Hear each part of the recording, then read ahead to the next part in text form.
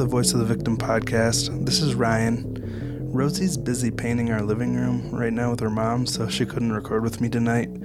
But this is an update that, unfortunately, I really don't want to have to record, but we need to, given that we just released our episode this morning sharing the story of Lauren Kavanaugh's horrific childhood.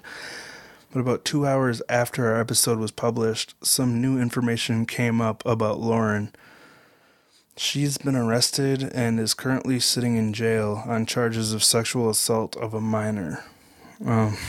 This news shocked me and really bummed me out today.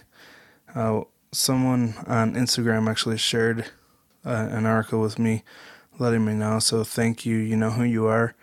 Appreciate that. But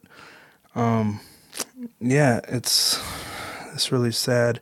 We had talked about her GoFundMe page and her Facebook page.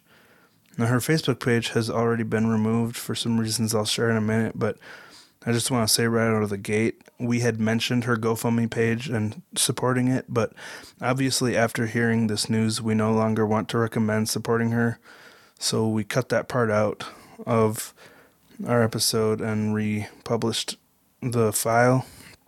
So if you haven't heard what happened, Lauren had met this 14-year-old girl through her Facebook page, the Lauren Kavanaugh story, and they became really good friends. So much so that the girl's parents actually took Lauren in and she began living with their family. So this led to an inappropriate sexual relationship forming between Lauren and this 14-year-old girl whose identity is being protected because she's a minor. And at this time, Lauren is 25. So it's a hard pill to swallow, and I still can't believe it. I mean, what are the odds that this news would break literally hours after releasing our episode about her that we've been planning for months? It's still hard to believe. Unfortunately, Lauren has a lot of developmental issues a lot of us can't really understand. I mean, she was starved, tortured, and raped from ages 2 to 8, and she'd no doubt suffered permanent brain damage. Of course, I'm not trying to defend her actions at all. What she did to that girl is horrible, and it's actually a lot like Rosie's personal story. If you haven't heard it yet, it's episode 18.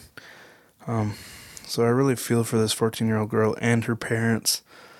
Lauren kind of did to them what Lauren's birth mother did to the Kavanaughs. If you listen to our episode from earlier today,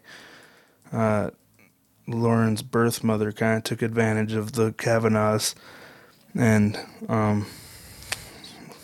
Lauren ended up doing the same thing to this family that took her in, taking advantage of the kindness and trust that they had given her, and ended up breaking the law and violating this child. So, yeah, we just wanted to post this update to let you guys know that we are aware of this news. And yeah, it's just really unfortunate that it came out and that it was happening. And I don't know if we would have covered it this week if we knew this was going on, but the episode was already up, so it's not much we can do about it now. I still think her story is important and powerful, and it still happened to her. I mean, what I'm really trying to emphasize here is the fact that her case is sadly a perfect example of the cycle of abuse. From ages 2 to 8, the most formative years of a person's life, Lauren was in captivity by her parents. And like I said, she was starved, tortured, and raped during this time, and sadly this got very deeply ingrained into her. Her brain tissue had literally atrophied and was never able to develop the way a properly nurtured brain would develop, so I think it's safe to say that Lauren's actions were a direct result of her own abuse. She'd even been on Dr. Phil in the past about relationship problems she was having with her girlfriend at the time. Lauren would have nightmares and night terrors about being raped by her abuser, and when her girlfriend would touch her to calm her down, Lauren would pin down her girlfriend and choke her. So she's been having a constant struggle. And when you watch her talk, you can tell she's not functioning at the same level as most of us. It's so sad to say, but it kind of feels like Lauren was doomed from the start by her own abuse, and this is exactly why we try to spread awareness of abuse and the cycle, because if it never starts, it not only saves the first victim, but also, hopefully, any future victims that it may trickle down to. So, Lauren's in jail now for the charges of sexual assault on a minor, and police feel there may be other victims out there that haven't come forward yet, so hopefully if there are, they'll find the courage to tell someone. And also I'm curious to see how this case turns out. I wonder if her past will come into play when they're determining her punishment. But it sounds like she may just plead guilty and skip the trial because she did admit to the police during the interview that she had done it. So yeah, I think that's about it. But we would love to hear what you have to say about this. How do you think Lauren should be treated after this? Or even if you completely disagree with everything I've said in this episode, I'm open to others' thoughts and opinions as well. I mean, if you took the time to listen to me talk, I'd love to give that time back and listen to you. So all I ask is that you're kind and respectful, and we can all be happy. Yeah, but thank you for listening to this brief update.